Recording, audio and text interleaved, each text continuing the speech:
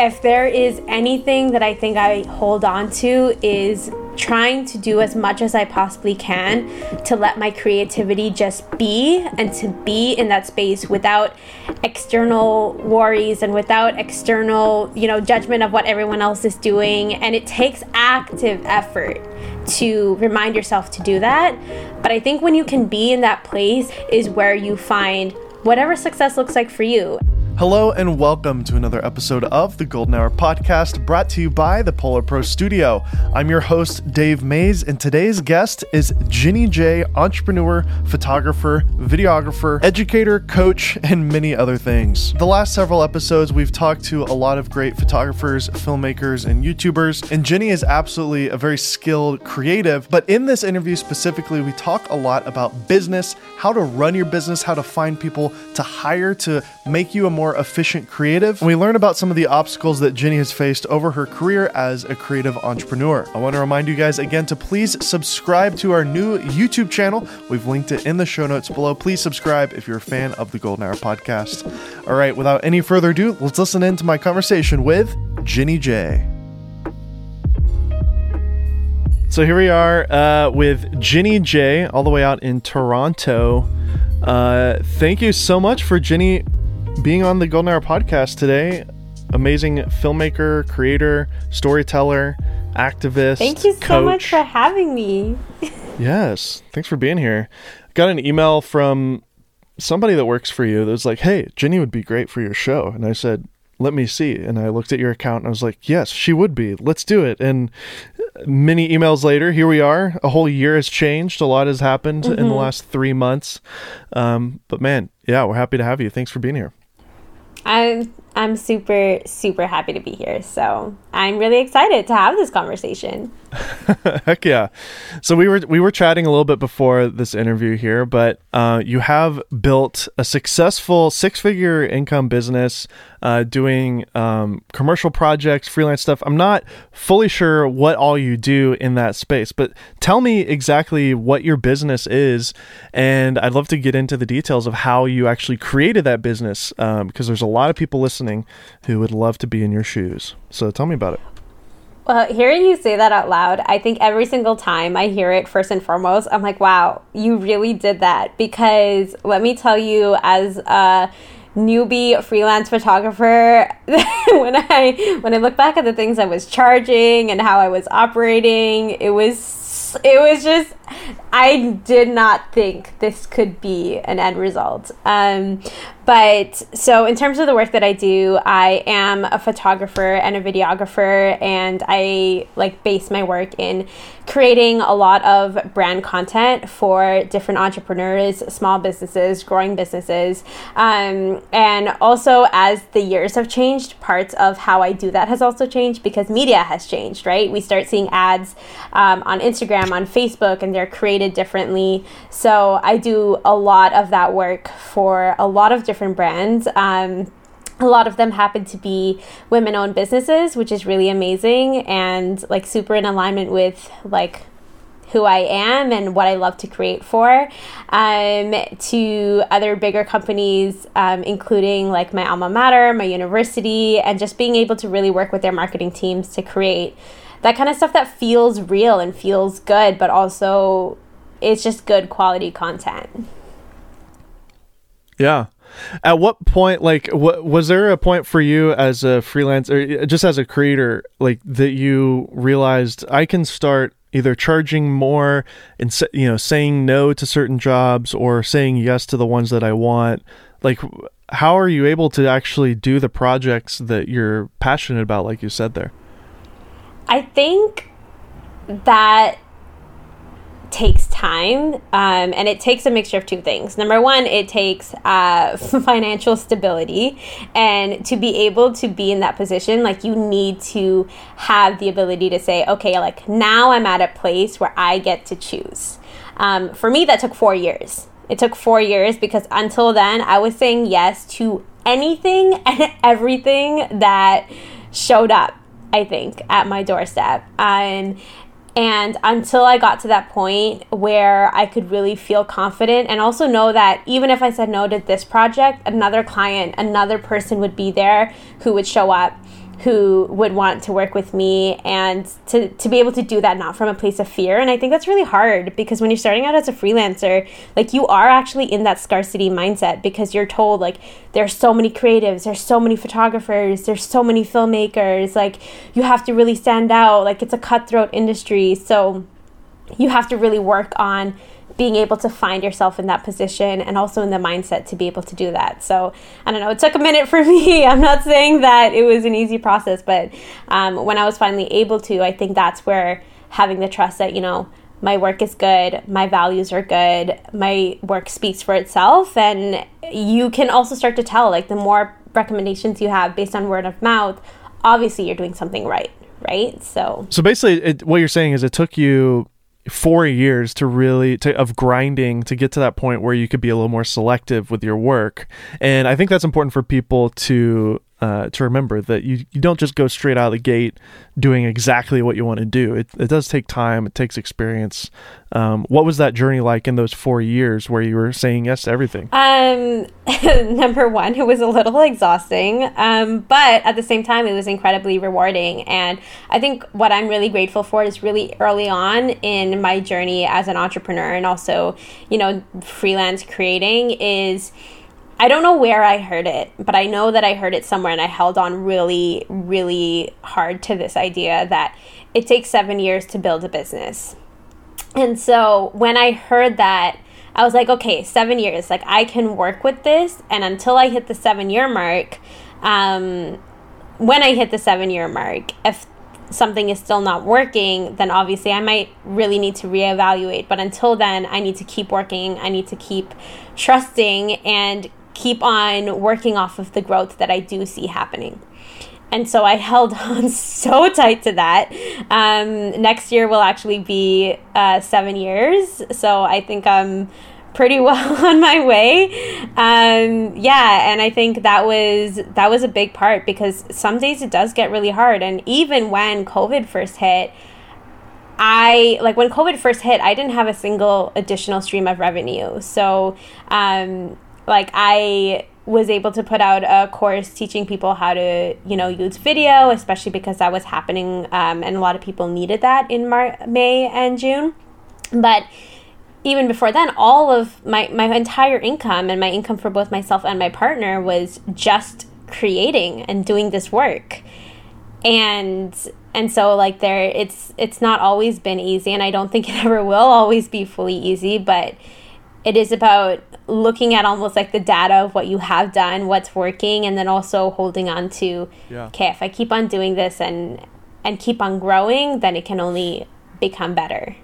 I know for me as a freelance shooter back in the day when I was doing that, about, you know, I started 12 years ago, and then I became a content creator about 3 years ago. But there was a point for me where I was like, I realized you kind of have to present yourself as this for me, it was a director. I wanted to direct stuff, but I shot, edited, and did everything. I produced everything, but I started calling myself a director. And it was interesting how clients and people started treating me differently. My website, my branding was all about Dave, the director. For you, you've got this great, you call it the Double J Collective. Was there a point in your journey where you kind of had that realization? It's like, I need to take myself seriously and like build an actual brand around this business. Otherwise it's just Jenny. You just hire Jenny to shoot your video. Like, how did you come up with the whole branding element of your business? Well, it's actually really funny. So the Double J Collective, my name is Jenny J. So the Double J came from like Jenny J, and the collective was, still have the problem that I think a lot of creatives have, where I'm so multi-passionate. There are some days when I'm so into film and I'm so into documentary filmmaking styles and like just being really immersed in that. And there are other days when I just want to be a photographer. And so the actual accumulation of the name and where it started was, this is the collective of the creative endeavors of who I am. But I just knew I wanted it to be bigger than just me, which is where that started. And it almost started before I even knew what the end result would look like. But where I started to really take myself seriously and see other people take it seriously was when I also started thinking about, if it is beyond me, if I do want to grow it as a business, what do I need to do? How do I need to present myself? And I think from freelancing and doing small gigs for clients, where you're just a photographer, you're just, shooting this video, versus actually treating it like a business. If you never actually went to school for any of these things, like, you also don't get taught like the business side of stuff, right? And how much that branding and that feel and how you present what you're serving your clients, how much that actually makes a huge impact in how people, experience the quality of your work. And you could be the most incredible cinematic filmmaker, but if you don't have that in place, people might not necessarily even know how talented you are, because they're just looking for, that outward, here's the experience, here's how I'll hold your hand through this process, or, here's what I'll do for you. Are you from Toronto? Like, born and raised? Yeah, born and raised. What's the kind of like film and video photography space like out there? Extremely competitive. I was terrified. I went to university 3 hours away from Toronto. Even though I was born and raised, I went in like London, Ontario, Canada's London. And when I was in London, Ontario, even though it's like a pretty big city, it still felt like a safer, fishbowl to be in than being in Toronto, because Toronto is where even the stuff that's like made for America, like a lot of it is filmed and created and produced here in Toronto because it's cheaper. And so there's so many more creators that are really trying to make a name for themselves in the city. So even when I moved back and I was like, okay, like I'm gonna do this, and this is a city, like I'm gonna make a name for myself here, it was definitely extremely intimidating in the beginning. What were some of those obstacles that you had to overcome with that intimidation, and how did you do it? I think the biggest thing that I'm so glad that I did is I actually actively did not follow other creatives in the city. Like, unless you were my friend and I really like knew who you were, I did not want to look at what anyone else was doing, because when we look at like what everyone else is doing, there's such a huge feeling of inadequacy and, oh, like I don't shoot like that person. And I think it's like such a like almost suck of our creativity. And it is one thing to find people who inspire you to try new things, but if it gets into that comparison rabbit hole, I was like, no, I can't see it. I gotta create my own brand, my own way of creating, and continue learning when I choose to learn, like whether it's online, whether it's through YouTube, whether it's through courses. But I think that was like one of the biggest things, because when I was seeing what everyone else in the city was doing, I was overwhelmed, and I was scared. It's a huge industry. Yeah, it is. It's overwhelming too to think, especially when you're first starting out and you just see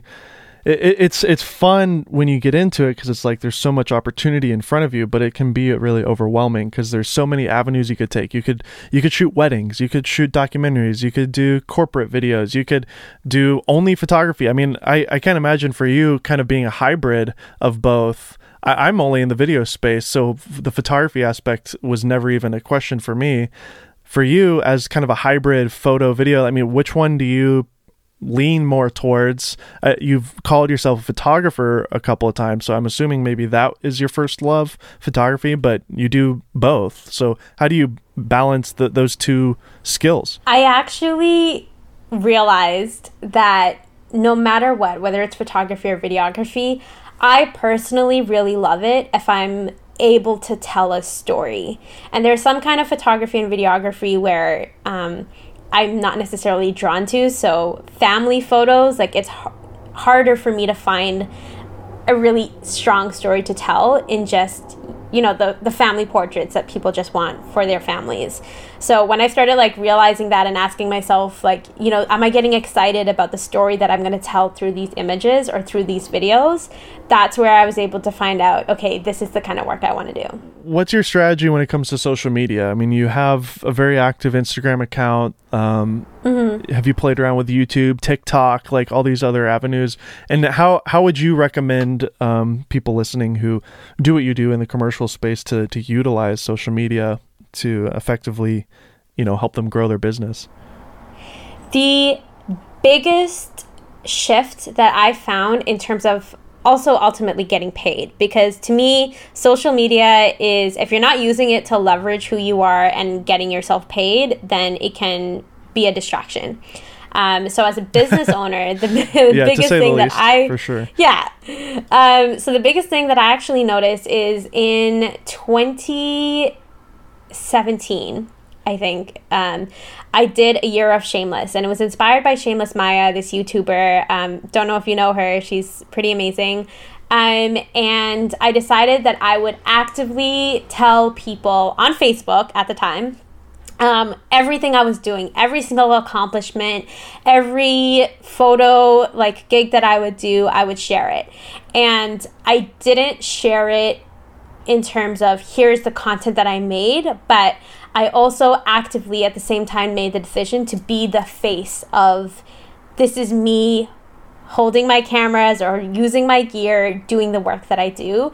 And the moment I switched from just showing my work to being a person that people could see, people could relate to, people could connect with, and that's where we go into like what we now understand as personal branding. But in 2017, that was definitely a very new concept.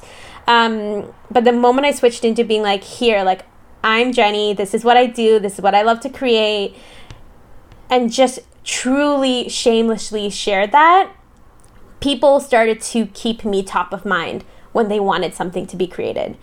And so no matter what platform, no matter what medium, if you're able to do that, if you can be the face of it and you can share with that confidence and not be afraid to say, hey, you know, I know it's 2021, but I just created a YouTube channel and I'm going to be reviewing all of this gear because there's so much of it. And let me tell everyone about it. You never know if your friend's dad is actually someone who works at Nikon or, you know, whatever that is. But people don't know, and people don't know how to support you if you don't put that into the world. Yeah, totally. I think, and we've talked about this a lot on the show with other guests who aren't necessarily, quote, influencers, people who aren't necessarily trying to be full-time social media personalities.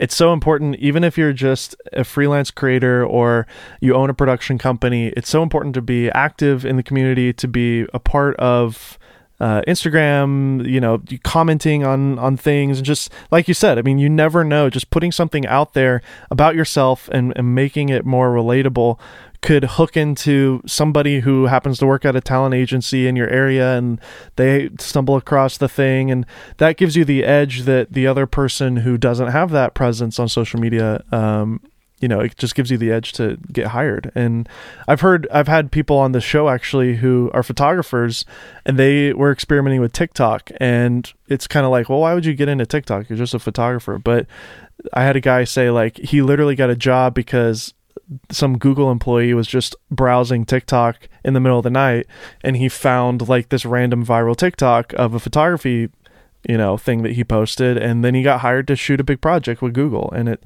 like, those types of things happen all the time. So it's important to just put stuff out there, even if you don't want to be a full-time influencer, as they call it, you know. 1,000%. And even, you know, I have a personal brand that kind of I accidentally created. In full honesty, like, Just Ask Jenny, like, my personal brand was just supposed to be a space so I could have a non-photography related space to be on the internet. But even there, where, you know, if you on a surface level looked at what I'm sharing, you don't really see a lot of photography or videography based stuff, because I share on my day-to-day when I'm on shoots, when I'm creating, what the behind the scenes looks like. I'm still top of mind for everyone who is watching that I'm a creator. And that's where that I think is really important, and to just, have a little bit of that confidence in front of the camera too, or just in showcasing what that journey is for you, even if even as you like open up to the idea of also sharing yourself. Yeah, exactly. You mentioned Nikon. I see Nikons everywhere. Are you a Nikon shooter? I'm absolutely a Nikon shooter. I started with a Nikon when I was 16. There was like a moment when I was like, maybe I'll switch to Canon. Maybe I'll switch to Sony mirrorless. And then I couldn't do it. No, stick with what you love. And Nikon's great. I personally was on the Z6 for about 6 months.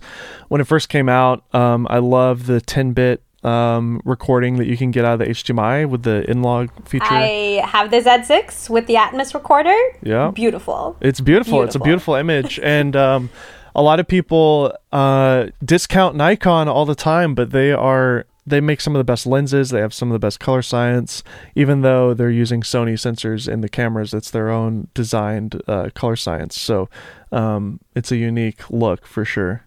Were you aware of that they're just using Sony sensors in there? I actually, when you said that, I was like, come again? Yeah, no, I didn't. Yeah, Sony licensed their sensors out to everybody.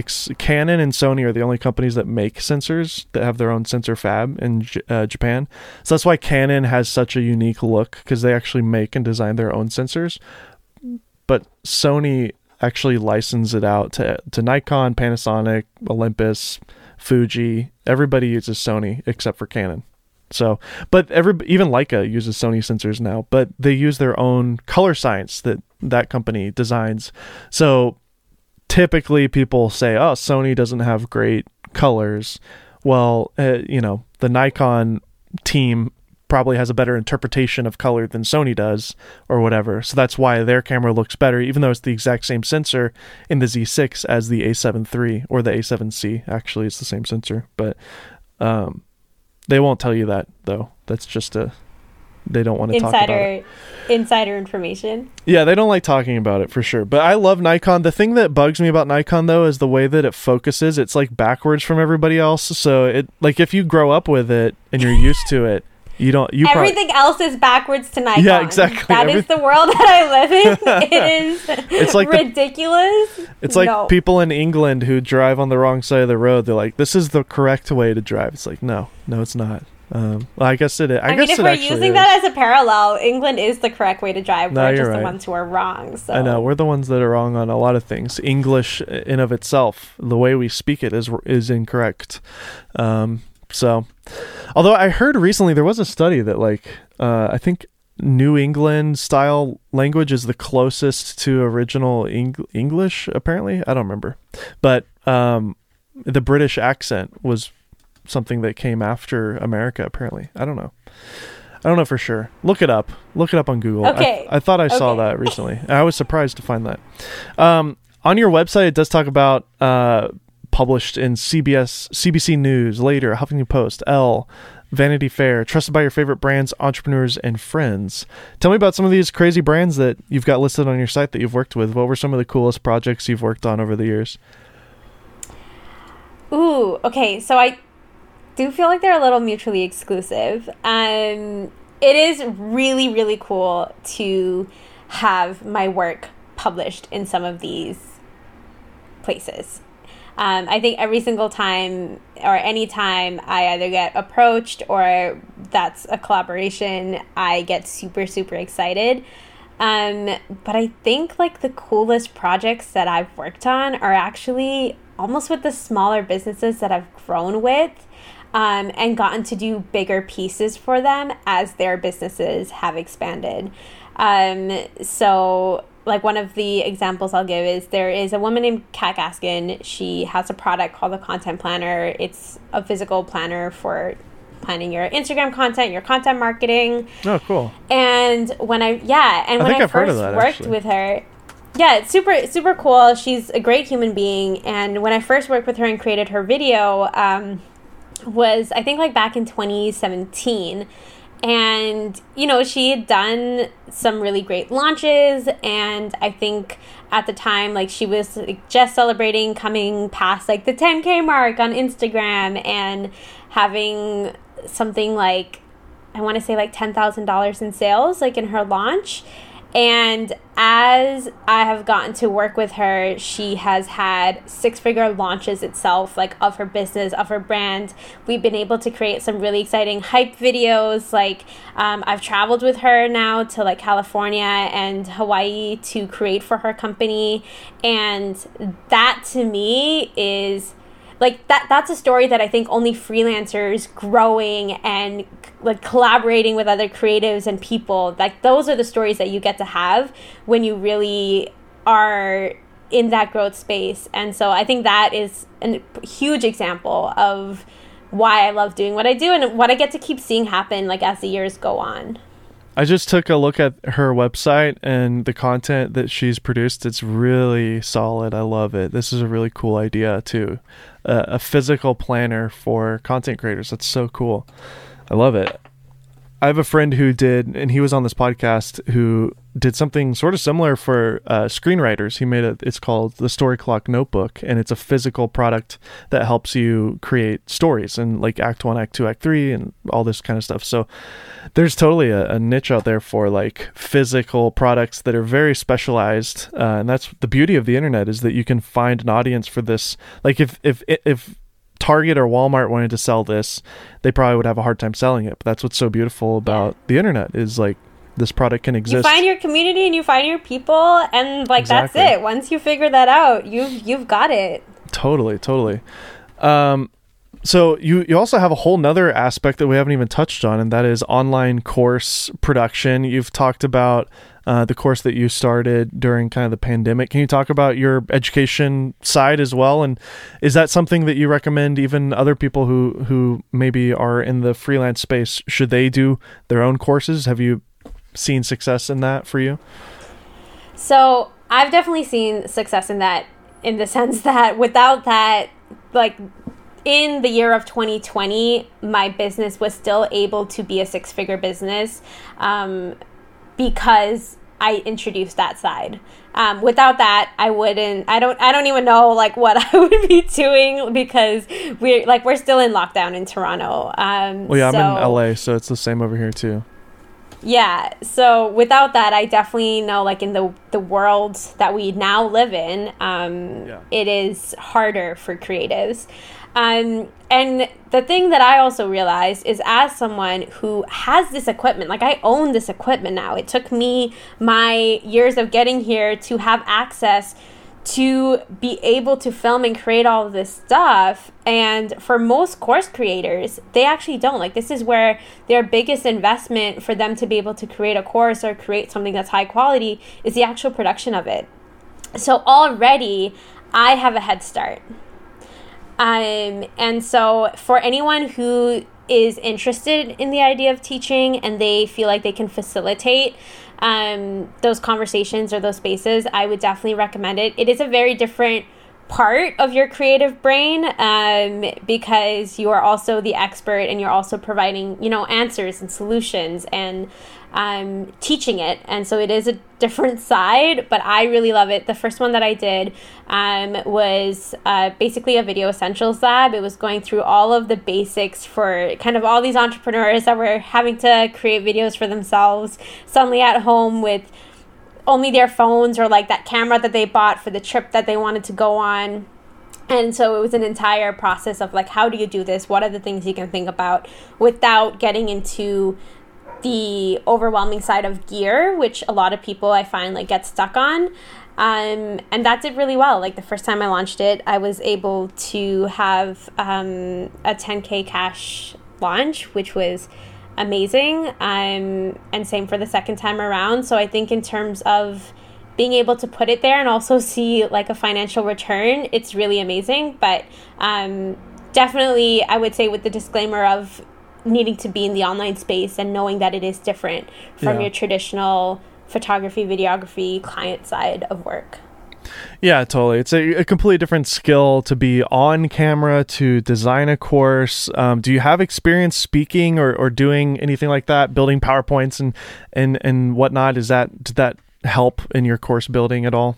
Any previous experience? I have filmed, I want to say like over 200 videos for course creators. Oh, gotcha. So a big part of like my videography. Yeah, wow. I've seen where course creators like stumble over parts, what it's like to film the content, like how different course creators structure it. Again, if you're in videography and that's any of the work that you do, you already have such a huge heads up, because a lot of people don't even know like what that even looks like or what they should be thinking about. So, yeah, exactly. Yeah, that was definitely an advantage that I had in my toolkit. I'm noticing, Jenny, with you really are just an entrepreneur, like through and through. Where does that come from? Do you come from a family of business owners? I definitely do, but I didn't realize I came from a family of business owners, I think, until like 2 years ago. It's just I don't know why. It was just your normal for you. You didn't really think anything of it, right?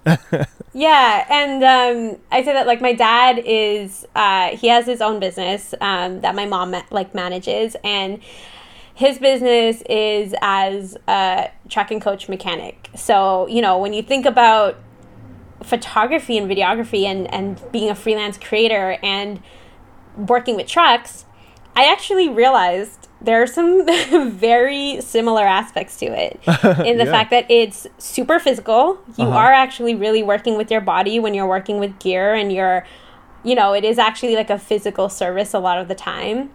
And also that you really just have to know your stuff and like the tools that you're using. Like one thing my dad would do is in the very beginning, like he didn't have all the expensive tools because he was also, starting his own business, and it looks different. Like for him, his upgrade is like his compressors and welders, and for me, my upgrade is, am I getting the black magic? Like, is it a red that I want to invest in? But at the same time, he still started with what he had. Yeah. And I think that lesson is something that I didn't realize how deep I had in me, because I did start with what I had. And what I had was a Nikon D5000 that I spent 3 months working at McDonald's as a 16-year-old to get.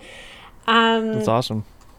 Yeah, and I had a camera for years, and I was like, this is all I got, me and my 50 millimeter that I can afford, and we'll start from here. The D5000, you say?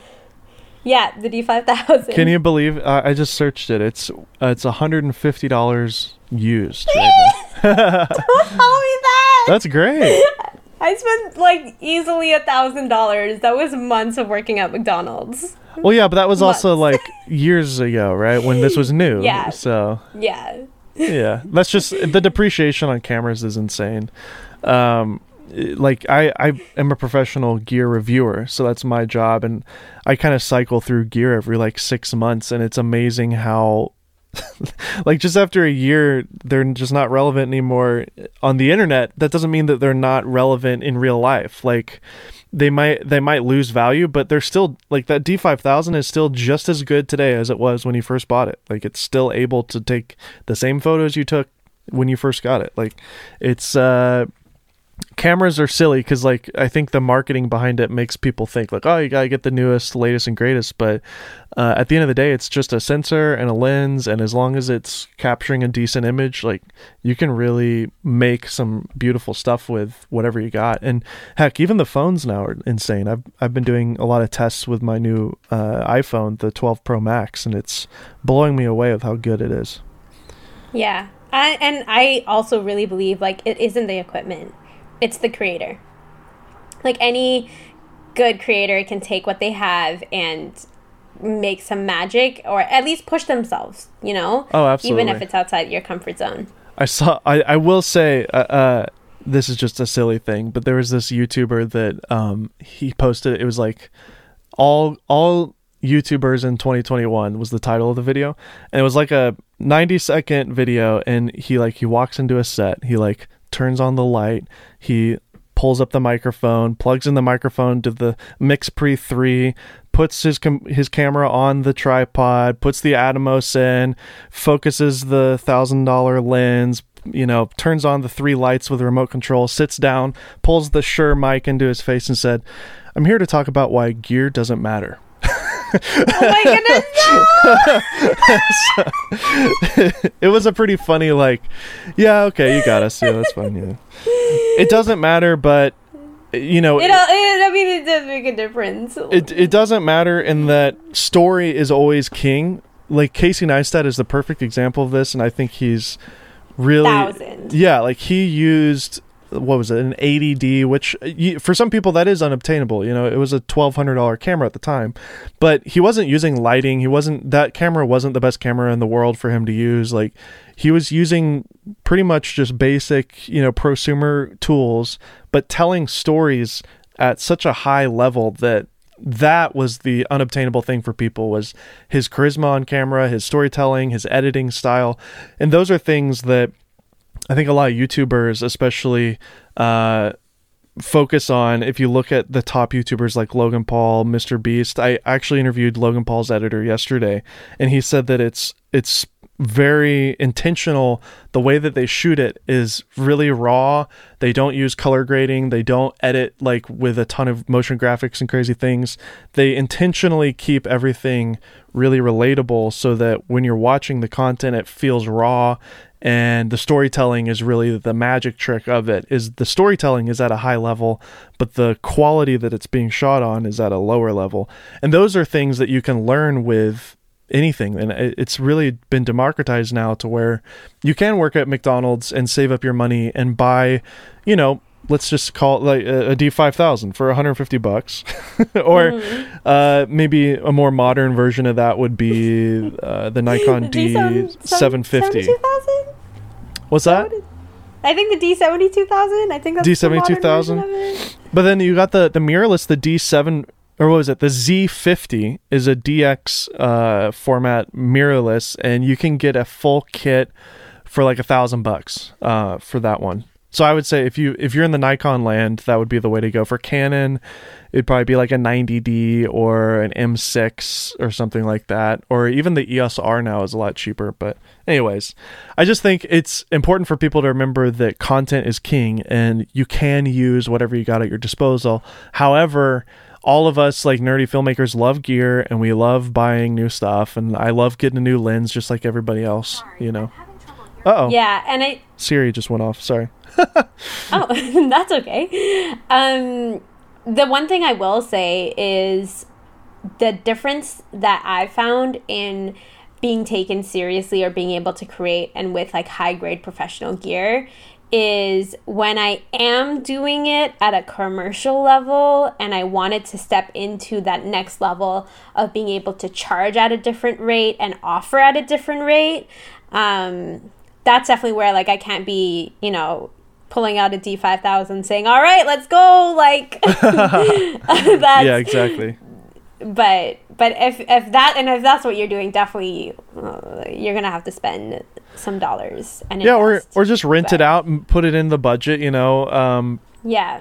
One of the things that we've talked about with other creators on this show is it's important to create the work that you want to create first so that you have a portfolio of things to show to other clients. And that may mean that you're doing things for free or you're doing things for, you know, just cost or something to build up a portfolio. Is there anything like that you did when you were starting out to like get the projects that you actually wanted to ultimately be doing to build that portfolio?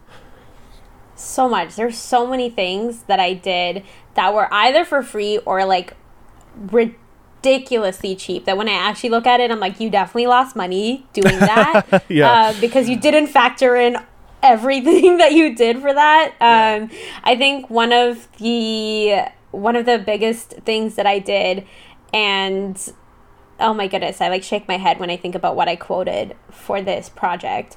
But I did filming, and this was for a course creator. I was filming for 8 hours every single day for 3 weeks. And yeah, and turning that all into like their course, like it was just modules, and they were doing it live, and so everything was being reformatted as like stuff that was going to be on demand. And I didn't realize that also that amount of footage at the time, like my computer also couldn't handle it. So everything I got paid basically went towards building out my custom PC that I now use for editing. because I think it was like 8 terabytes of footage, like by the time we were done. And I was like, wait, I gotta edit 8 terabytes of footage. Holy and also, cow. what was the turnaround time that I thought I was gonna get this done by? Were you shooting in 4K for everything? I was shooting. Oh, wow. They needed it in 4K, and just to be able to, to jump in and like make those cuts, like that's what made sense. So. Yeah, totally. Oh, that's crazy.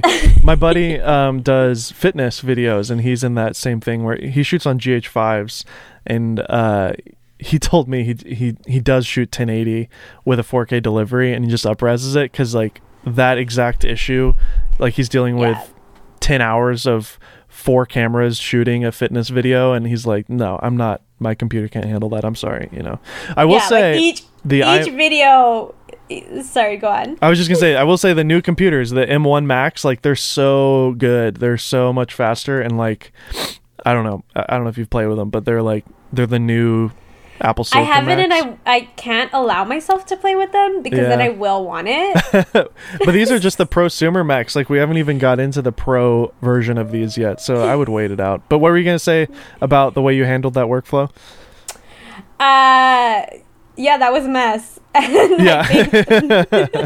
I think you can, but that's the thing. Like you can only learn. Mm-hmm. Yeah. And now, number one, will I quote differently? Absolutely. Number two, will I also think about, my storage space and how I'm going to operate and how that actually looks like for my editing workflow now that I've taken on a big project like that?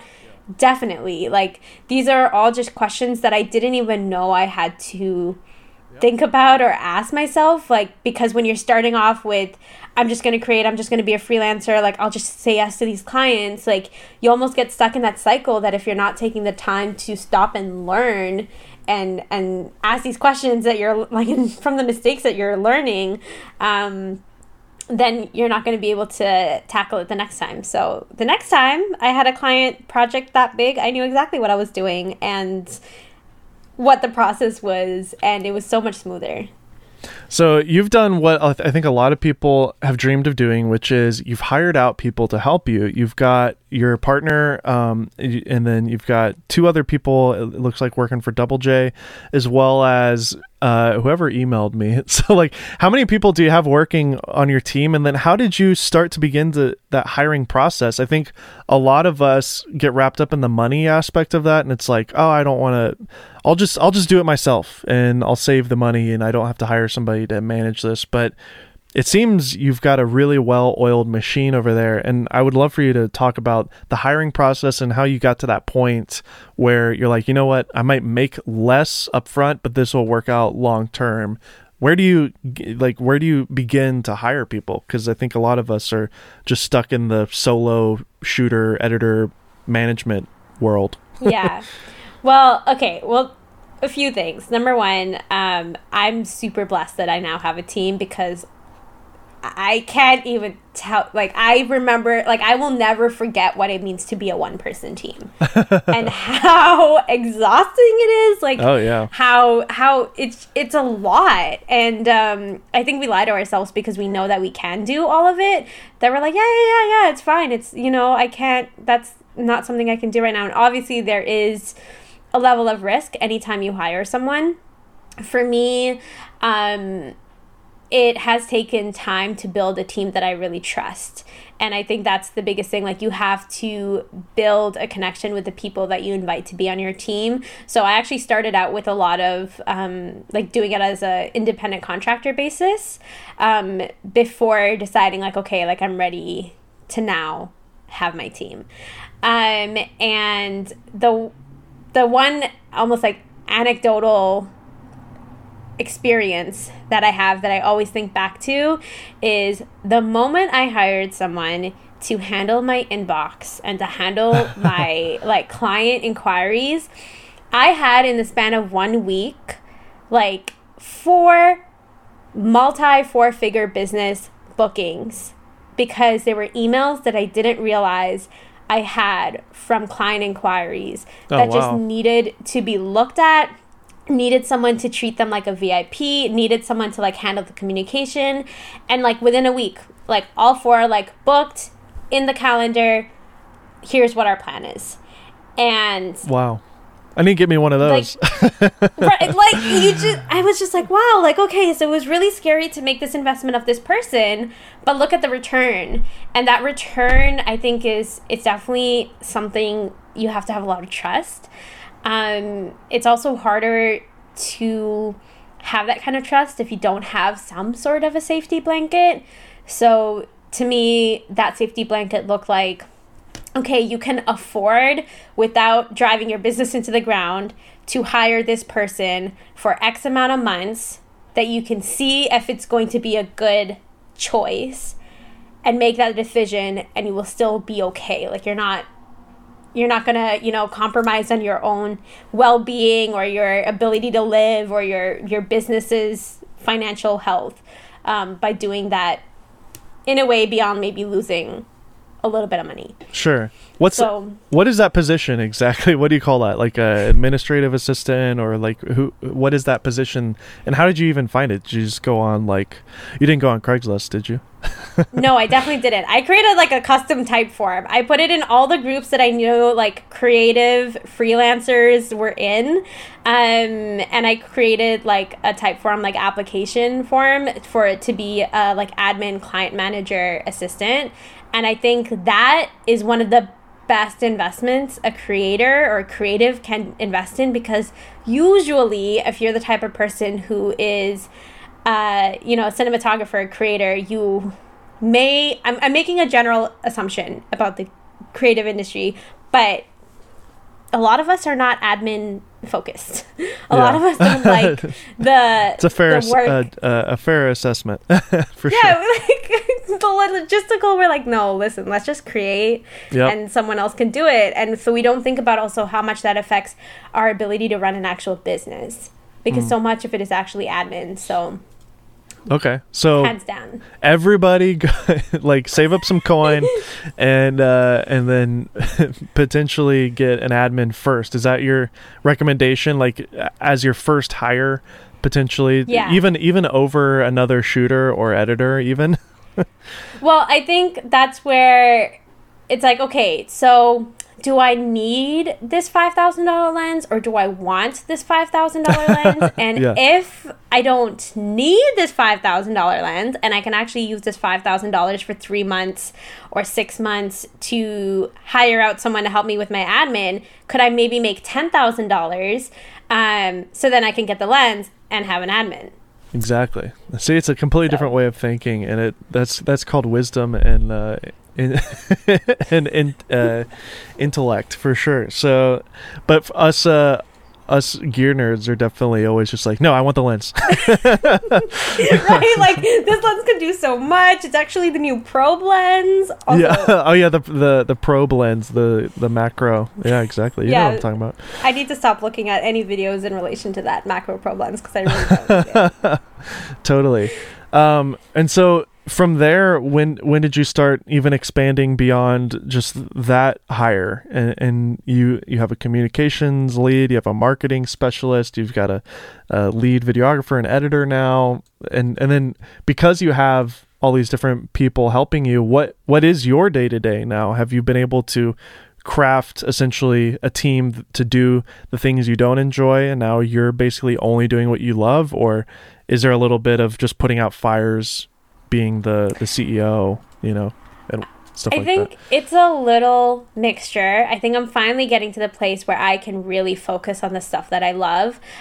What's been really amazing about working with someone who also really knows and understands marketing in terms of not just digital marketing, but like print marketing, multimedia marketing, is it also expands the things that we can create for. And so I think really like looking at whatever industry you're in and who you're creating for, finding the people who can best support you in that is what is really, really amazing, because I create for a very digital space. I create for a certain type of entrepreneur or business owner. And I've expanded my team accordingly to also make those clients feel like they're really, really well supported. That, I'm not just a creative on my own with all of my ideas without a structure. Like, no, there's a system. Here's why what we're going to create is going to be really impactful for whatever campaign you're working on. And I think that's where it's completely changed the game from the business I first had. And the business I first had wasn't a business, it was side cash. Like, if you really look at it, it was just me saying yeah to a gig for $75 or $100 because a friend asked me to. And it's just such a huge shift. It goes from being a freelancer making extra money and loving what they're doing to stepping into the role of, this is how you run a business. And if you want to be in the business of doing this, then you also have to, I think, also let go of forcing, I'll say that again. If you're going to be in like the business of being a creator and in the business of being a photographer and videographer, there also needs to be a distinction between who you are as the artist and who you are when you create for other people, when you create for clients. And they obviously go hand in hand. Like, you have the style that you have, like you have the way that you approach the world and the way you see content. But what having this team has allowed me to do is I get to be an artist again, because I can say, oh, I want to do this project for fun, or I want to film this thing for fun because I want to try out this new style. And there's no pressure of it impacting now like my client work or like a project that we're working on. That is what sources the ability to be an artist. I love that. That was great. I'm going to use that at the beginning for my little, I'm making a note. That's my little intro. We're coming up to an hour with our conversation. Can you believe it? We were paused by by some phone issues, but we worked it out. There was no issues the second time around. Can you give us like your closing inspirational thoughts for people like you, people, women, men, whoever can relate to where you're coming from?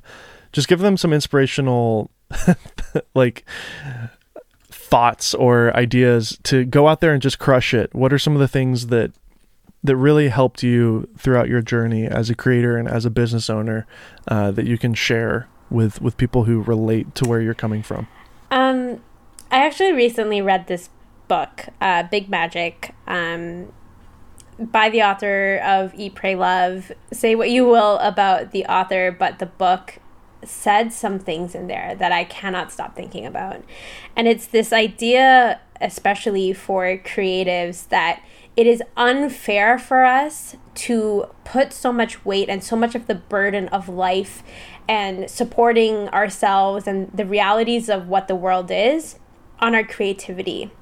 And when you put all of those burdens on creativity, it becomes really hard for your creativity to be free and for it to, show up.